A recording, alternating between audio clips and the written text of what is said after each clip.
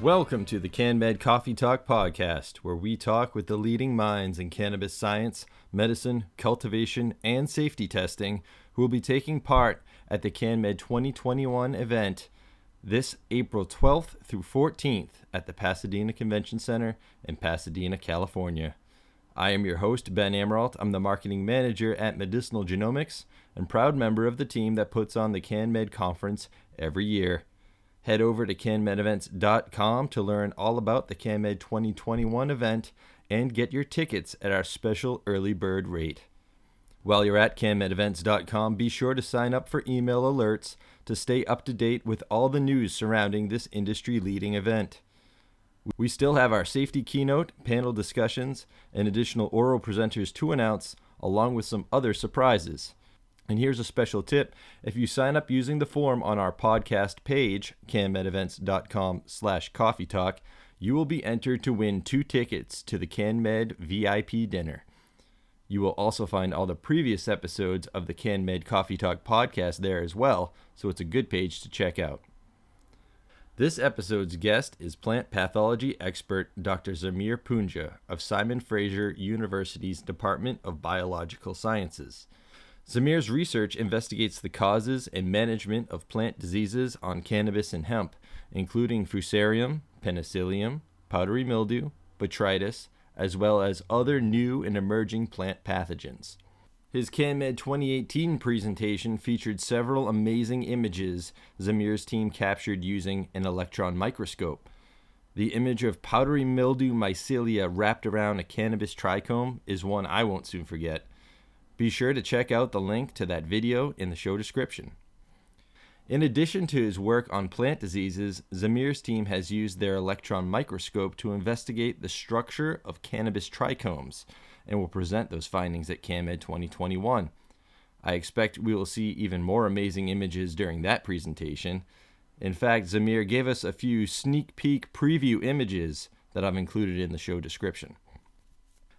Topics discussed on the podcast include how diseases infect and affect cannabis plants, which cultivation methods are more prone to infection, how to breed for pathogen resistance, which pathogens pose a risk to consumers, and how each of the 4 observed cannabis trichome structures differ and what each might be responsible for. Before we get to my conversation with Zamir, I want to thank this episode's sponsor, the Growers Network.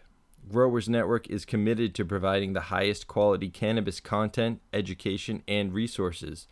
Be sure to check out their CannaCrib series, your behind-the-scenes look at some of the most sophisticated and technologically advanced grows in the world. Visit them at youtube.com/growersnetwork.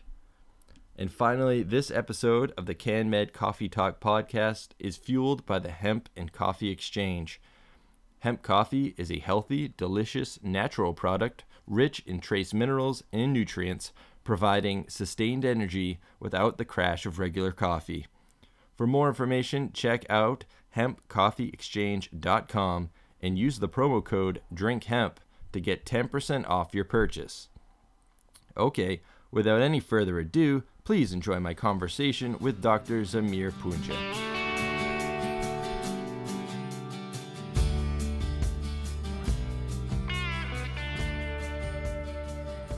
Good afternoon, Zamir. Thanks for joining us. Oh, thanks, Ben. It's a pleasure to be here and talk to you. Absolutely. And I'm really excited to talk with you today because I know you've done a lot of research into plant pathogens and diseases that affect the cannabis plant. And coincidentally, our team here at Medicinal Genomics has developed some qPCR DNA-based tests that can identify some of the very same species you've worked on. So although I'm familiar with some of the species and I've read about how they can affect the cannabis plant, we don't get to work with any actual plants here in our lab like you do. So I'm really interested in getting your perspective. It's really fascinating to me. So with that, I think maybe a great place to start is with Fusarium, because I know that your team recently published two papers on that fungi. So I was wondering, can you tell us a bit about Fusarium and how it affects the cannabis plant? Yeah, thanks. So we started working on these various diseases about 4 years ago. And the first thing we did was conduct surveys of a range of different producers out here primarily in British Columbia, although we did get a chance to get some samples from back east in Ontario. And the first disease that popped out, the one that was the most visible, was Fusarium. And on the plants, yeah, on flowering plants, Fusarium will show up as sort of a yellowing of the lower leaves, which is then followed by, in many cases, a wilting, and eventually, if the disease progresses, it'll kill the plant. So, in many other crops, it's referred to as Fusarium yellows. But what we saw in cannabis was more or less a root infection and a crown infection. And so, when you see a plant that's yellowing, that's wilting, if you examine the roots, they're going to be brown. Some of them may be rotted off. And then, if you look at the crown, you'll see sort of a pinkish orange, maybe even a dark brown discoloration that would indicate that it is Fusarium. So you see it on those flowering plants, but even more importantly, we found it on vegetatively propagated cuttings. So, a lot of growers obviously start their plants from cuttings, and in Fusarium, we saw a lot of damping off. And so, in other words, rather than the cuttings going ahead and rooting, they were starting to literally fall over, and they rotted. And that came as a surprise to us. And so when we isolated from there, we found a lot of Fusarium. And going back to your earlier point, the main species is Fusarium oxysporum, which is the Fusarium that causes a lot of wilt in many other plants like tomatoes and basil and lettuce. In addition, we found Fusarium solanae. Solanae is the one that sort of causes more of the damping off and the root rot. And then the third species that we found just recently this past year was Fusarium proliferatum, and that one actually moves up the plant. It actually causes the crown infection, but then you start seeing discoloration pretty much all the way to the top.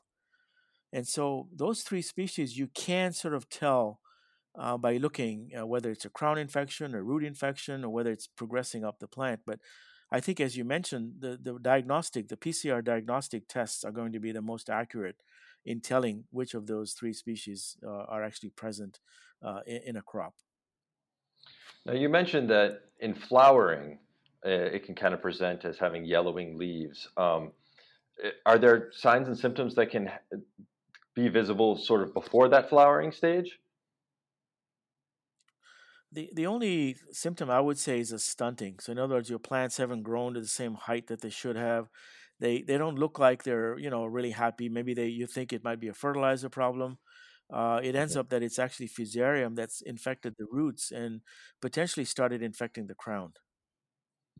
Interesting. And you're saying that, cuttings can obviously take the if a mother plant is infected, can kind of take it into the cuttings. Would the mother plants really be showing any signs and symptoms, or is that sort of is that sort of the problem?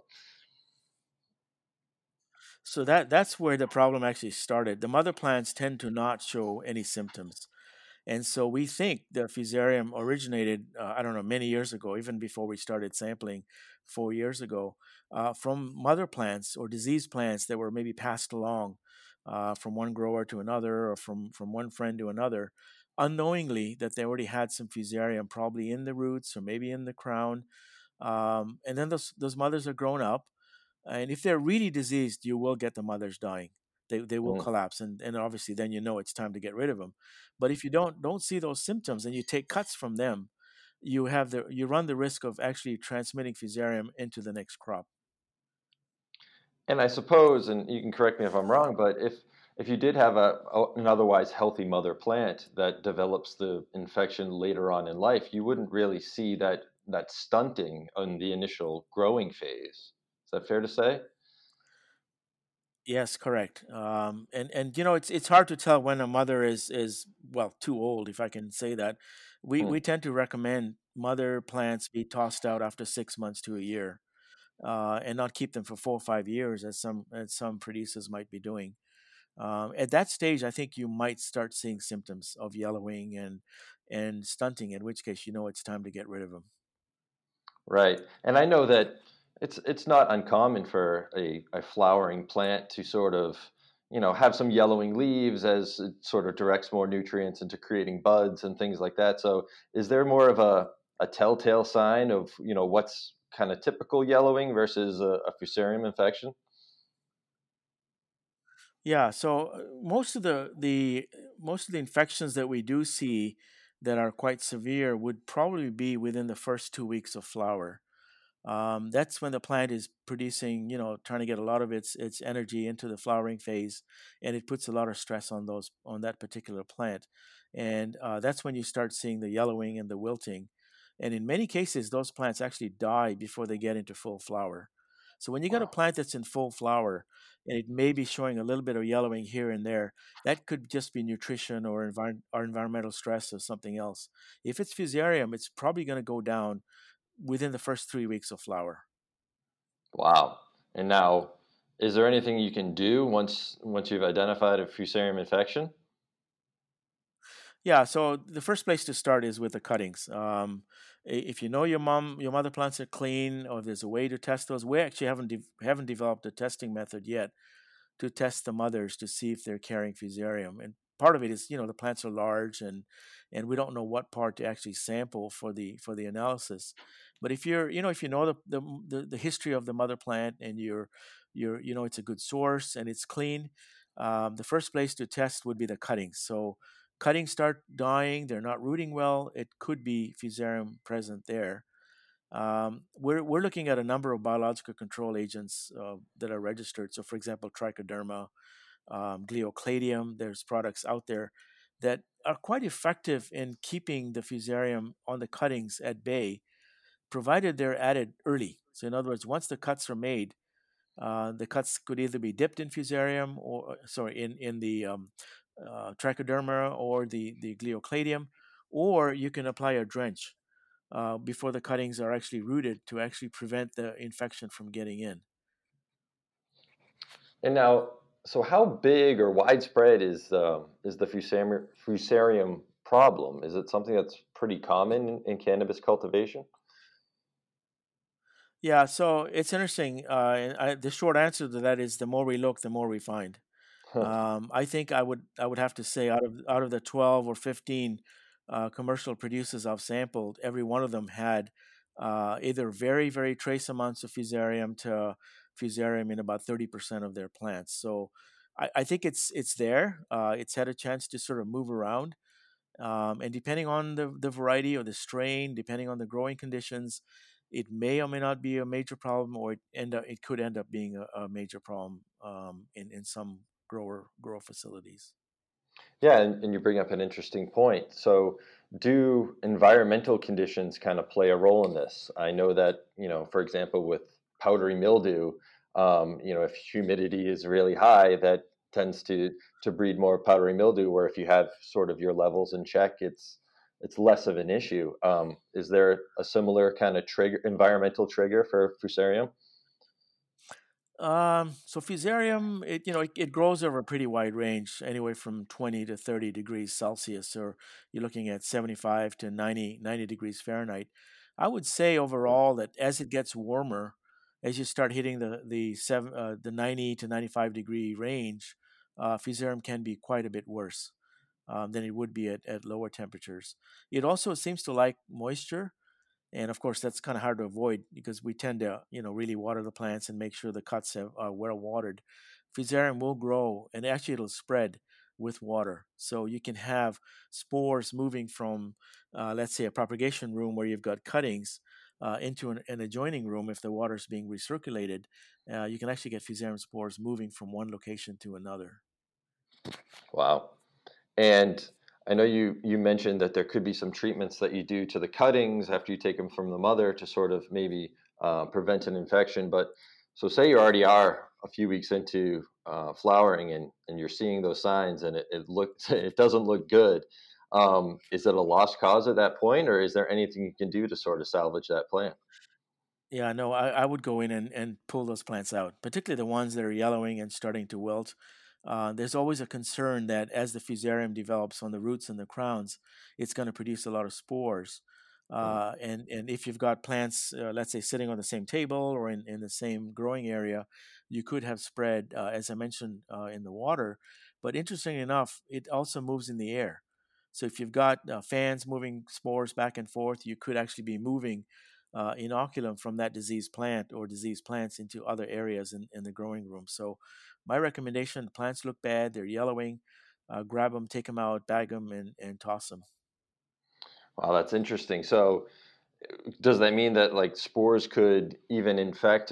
Maybe if there were some plants that were further in their development, they have full flowers. Could it actually infect the flowers themselves?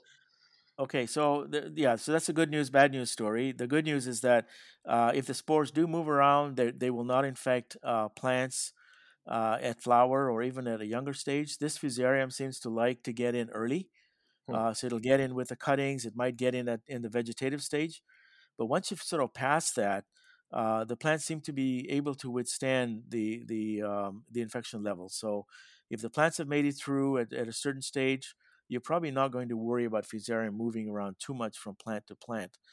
But we have found that if spores are produced, let's say there's a plant dying, and is producing spores at the base, at the crown. Those spores, once they get up into the air, can actually infect flowers of a neighboring plant. So if you've got plants a little bit further down, those spores can actually get up into the flower head and establish themselves in the flower if the humidity is right. If it's really humid and if it's hot. And so we've seen what we call fusarium flower rot or fusarium bud rot, which in many ways looks a lot like botrytis, Hmm. but it's only when you isolate and recover that you actually find out it's not botrytis and it's actually fusarium. Wow. And now, would that pose any health harm or health risk to consumers if a flower was infected with that? Yeah, yeah, and you're probably familiar with fusarium head blight in cereals and fusarium in corn. We know many of these species, things like Fusarium oxysporum, can produce mycotoxins, Hmm. and there is a risk that if you had severe infections by Fusarium in the flowers, that could cause certain mycotoxins to accumulate.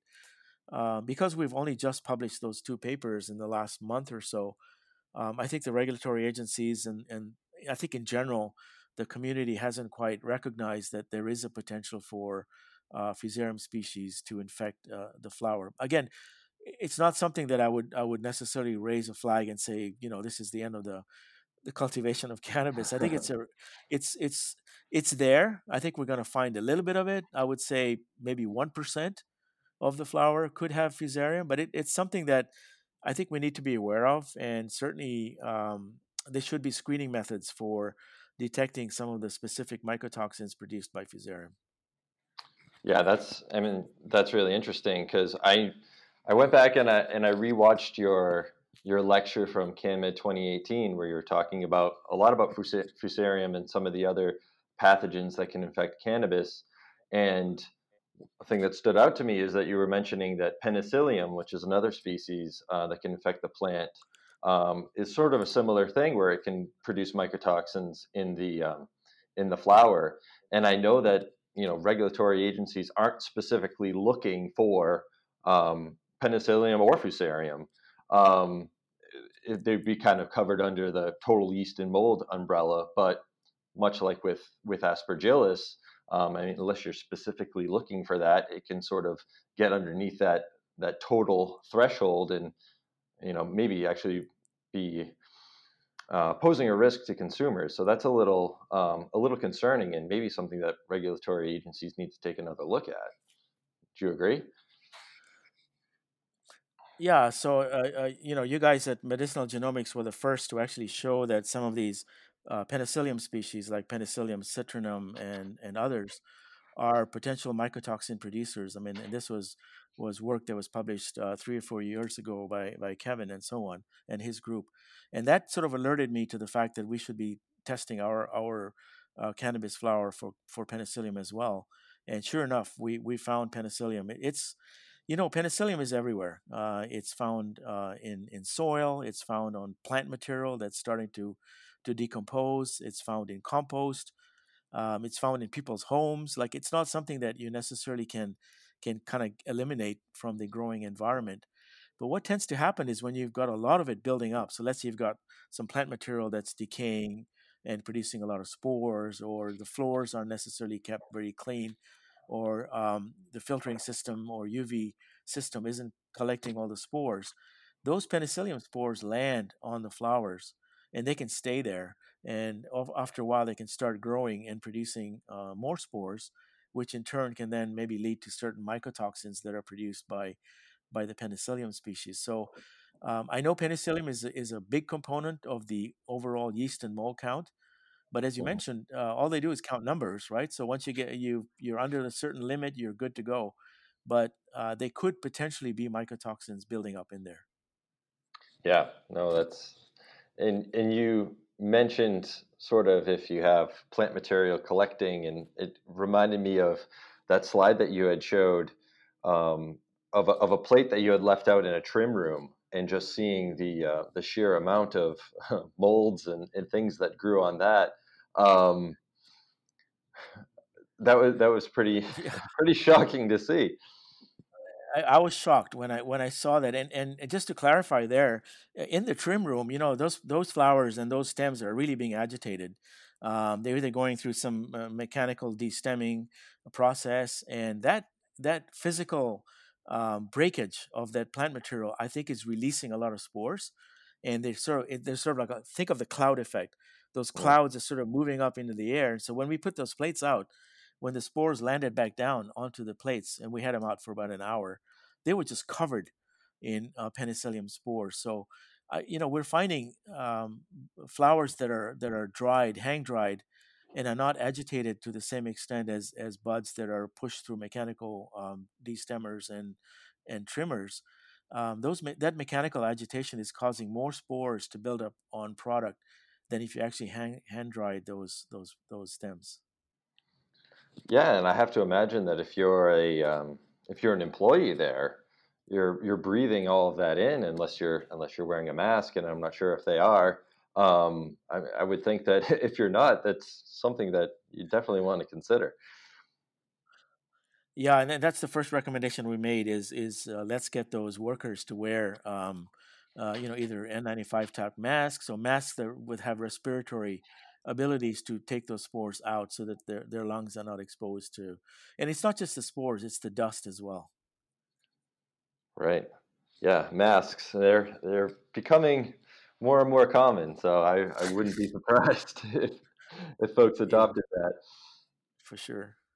And another thing that stood out from that presentation was, you actually looked at whether, certain mediums were actually contaminated, and you were finding that, some coco coir that you had looked at was coming in contaminated. That was that was surprising to see as well. Yeah, and so again, the coco coir is nothing more than plant material, mostly fibrous plant material that's taken out of the cocoa husk and dried, and in some cases it's sterilized, and then it's sort of packaged in large bulks and shipped over from overseas countries. So there's always a chance that microbes and mold and other things can be carried over.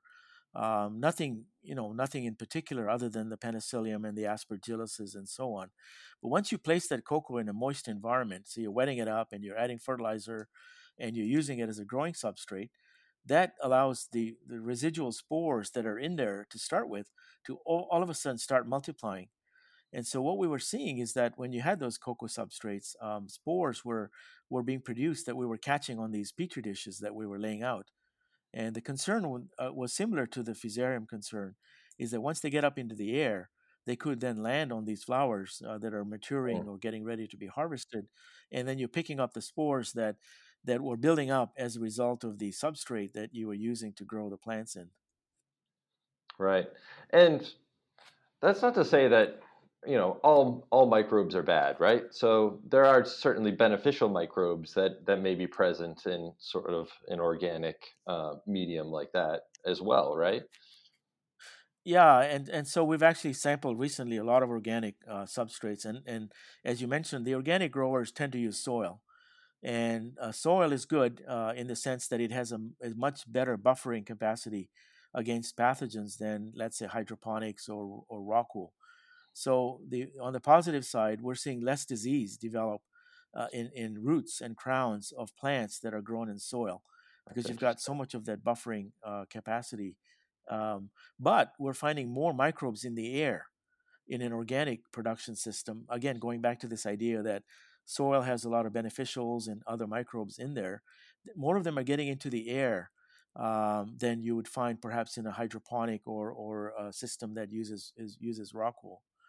Um, the concern, the irony here is that even these beneficial microbes, let's say coming out of organic systems, if they do land on these flowers, they would be rated again as a general colony forming unit, and it Yep. may actually cause a lot of the product to fail. And as a general rule, and this is just sort of a broad statement, a lot of the organic growers are having problems passing their product, more so than the guys that are using hydroponic or rock wool, because of that background level of microbes, some of which are beneficial, getting onto the flower and causing the product to be rejected, because we don't discriminate right now between the good and the bad. Right, and that's something that we see on our end too, because obviously we're involved in kind of testing the end product to make sure it doesn't have that contamination. Um, and yeah, we see cultivators that are using trichoderma, as you mentioned earlier, and these other beneficial microbes that might be testing hot for some of these total count tests. So I think it's great the work that you're doing and others are doing to sort of identify what are these harmful pathogens that are out there, and we can develop some species specific type testing to make sure that it's clean of that and sort of let the beneficial stuff go through, obviously within reason. Um, Yeah, yeah, and I um, think the problem is it adds an extra burden on the companies that are testing, because it's so much easier to just say, oh yeah, 10 to the 4 or 10 to the 3 colony right. forming units. When you have to start distinguishing between them, you need the PCR based type assays that you guys are developing to say, okay, it's a trichoderma, or it's a penicillium, or it's an aspergillus, or it's something in between. And I think that's going to be really important. And so I imagine that sort of the goal would be eventually to maybe breed some varieties that have resistance to some of these pathogens, whether it be fusarium or powdery mildew or things like that. And in general, how long does it take to sort of do that, first of all? And then second, do we even really have a full picture of all the pathogens that can potentially infect the plant? Yeah, so with cannabis, I think breeding for resistance is quite doable, and a couple of reasons for that. Firstly, there's so much genetic diversity that I think it's not so much can we find it, it's how are we going to find it. I think the first step is going to be developing methods for screening. So whether you're screening for fusarium or if you're screening for powdery mildew resistance, we have to have some really good methods developed that are actually already developed in other crops. So in tomato again, in cotton or basil, they've already developed methods for screening for fusarium and powdery mildew resistance. So we need to adapt those methods for cannabis, and then go out and do a major collection, and maybe collect about 100 of these different strains or genotypes, and then run these methods through and try to identify, let's say 5 or 10 that show some level of resistance to either fusarium or powdery mildew. And then I think it's a matter of making the crosses. So you induce some male flowers, collect the pollen, make the crosses like most breeders or most growers would, collect that seed, and then run the test again in the next generation to find those plants that may have picked up the resistance. So I think, after 3 or 4 rounds of this testing, we could identify potentially certain strains or genotypes that have resistance. Yeah, and then second part of that question, do we even really have a full picture of the full breadth of pathogens that can affect cannabis? Yeah, so I go out to I go out to the licensed growers about once a week. Usually, I go out on Wednesday, so that's my cannabis day. And yeah, I'm not surprised where we stumble across new diseases. And I'm not going to say there's like hundreds of them. I would say we've probably found maybe 10 or 15. And that's not to say that that's the maximum number of diseases we've found. There's going to be more. So you talk to the hemp growers in the U.S., they're always finding new diseases. There's Diseases coming from a different crop. There's diseases coming from a different area. There may be diseases coming from a windstorm or rainstorm that brings spores in from nearby areas. At some point, we are going to max out. We'll probably have a full list of diseases that are out there. But I think we've got the major ones. The major ones being powdery mildew, botrytis, fusarium, pythium, a number of leaf spotting diseases that are found back east, and then of course a couple of virus diseases that we haven't quite worked on yet. So I think the list is getting closer to being completed. At least I hope it is. Yeah, add it to the list of things in the cannabis industry that we don't quite have figured out yet. Yeah, yeah. um, yeah, and I did want to shift gears a little bit because I know that your presentation at this year's CanMed isn't actually about plant pathogens. It's actually about the development of cannabis trichomes. So I want to give you an opportunity to talk a bit about that and give us a little bit of a preview of what that's going to be about. Okay, yeah, and I'm sorry this didn't work out for you guys this year to have the conference in Pasadena, but hopefully next year when COVID gets a little bit easier to deal with. Yeah, I was going to talk about some of the work we've done with trichome development and trichome analysis. So what we've done is there's a standard large piece of equipment called a scanning electron microscope, and what that allows you to do is actually magnify the bracts and the other tissues surrounding a cannabis flower, where you can magnify, let's say, 10,000 times, and really get in there and start looking at these developing trichomes. And we found two or three really interesting things. The first would be that we found four different trichome types, and maybe I'll come back to that in a minute. There's at least four different types. The ones that we're all familiar with, of course, are the stalked glandular trichomes. Those are the ones that produce most of the cannabinoids. So we found the different types. We also found that there appears to be changes in numbers in those four as the plant matures. And so, again, as you probably would expect, more of the glandular stalk trichomes are being seen as the flowers tend to mature, because they're the ones they're the sort of the horsepower behind producing all the cannabinoids. And then the other thing we did see is some differences between varieties or between genotypes. And so the excitement there is that if you could correlate those different trichome types or different trichome numbers to final THC, CBD, and other cannabinoid ratios, then that would be a really powerful way to say, okay, I'm going to use, well, maybe not a scanning microscope, but I'm going to use a way to magnify those flowers and look at them and see how many trichome types do I have and how many total numbers of trichomes do I have. And is that going to be a way for me to tell whether I've got 12% THC or 20% THC or not? So that's sort of where we're going with this study is trying to correlate what we're seeing visually with some biochemical analysis of those flowers. So that's interesting. Is it possible that the different trichome types could actually be producing different cannabinoids? So that's a really interesting question, and so let me just tell you sort of what those four types are. The first type is sort of the hair-like projections, the stachylids as we call them, which really don't produce any cannabinoids at all. They have a protective function. They're the ones that, these humongous hair-like structures that if I was an insect and I stumbled into them, it's going to be game over for me. So those definitely have a protective role. And then, as I mentioned, is the stalked glandular trichomes, the ones that produce most of the cannabinoids. And then there's a shorter form of those, which are what we call the sessile glandular. And the sessile are pretty much the same as the glandular, except they have way lower levels of cannabinoids. In other words, they're an immature form of the stalked glandular. So that's sort of the second type. The third type is what we call bulbous, and the bulbous are tiny. They're so small that you could never see them even with a magnifying glass. You really have to have a high power microscope to see those. And so I don't know what those are doing in terms of their function. Are they producing cannabinoids? Are they producing terpenes? Maybe I don't know. And then the fourth type is what we call the peltate, and those are sort of like half moon shaped. In the microscope, they're half moon shaped They're like saucers, upside down saucers, sitting on the surface of a leaf. They don't have a stalk. They're pretty large. You can see them. And again, I don't know what the function of those are. It may be terpenes, it may be cannabinoids. That's really interesting. And then I thought reading through the abstract, it looked like you had looked at two different types or two different cultivars. Is it possible that if you were to survey more, you might even find other types of trichomes?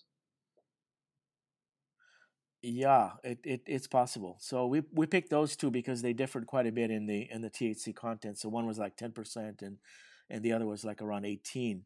And I think we saw that in the 18%, the higher THC CBD type strains, they were larger numbers of trichomes, and the stalks on those trichomes were much longer. In other words, they were the type of strain that you looked at with a hand lens, and you could see the trichomes really clearly, and you could differentiate whether or not they were sort of the milky type or whether they were the sort of the amber colored type. So at least for those trichomes, we think there's a correlation between the final THC content and trichome numbers. Excellent. Well, I look forward to seeing those pictures. If they're anything like the photos that you presented at CanMed 2018 with the close up of powdery mildew and things like that infecting the plant, it's pretty amazing stuff to look at. I encourage anyone to go back and view the video of Zamir's presentation at 2018 because that was certainly a hit. Yeah, I tell you, Ben, these pictures are way better. I mean, I'm really really excited next year to try to present those because I look at them every once in a while and I think I'm like I'm in outer space. I'm sitting on the moon somewhere, and these huge projectiles because they're massive in the microscope. The scanning, they're huge and they're amazing. They're just an amazing sight. Well, I'm looking forward to it. I think that's a great place to stop. Thanks again, Zamir, for taking the time to talk with us, and I look forward to seeing you out in Pasadena this spring. Thanks a lot, Ben, and I appreciate all the work you guys are doing and hosting all these CannaMed conferences. They're a great way to meet people. They're a great way to socialize, and I'm sorry we couldn't have done it this year. It'll just be bigger and better next year. Okay, thanks a lot.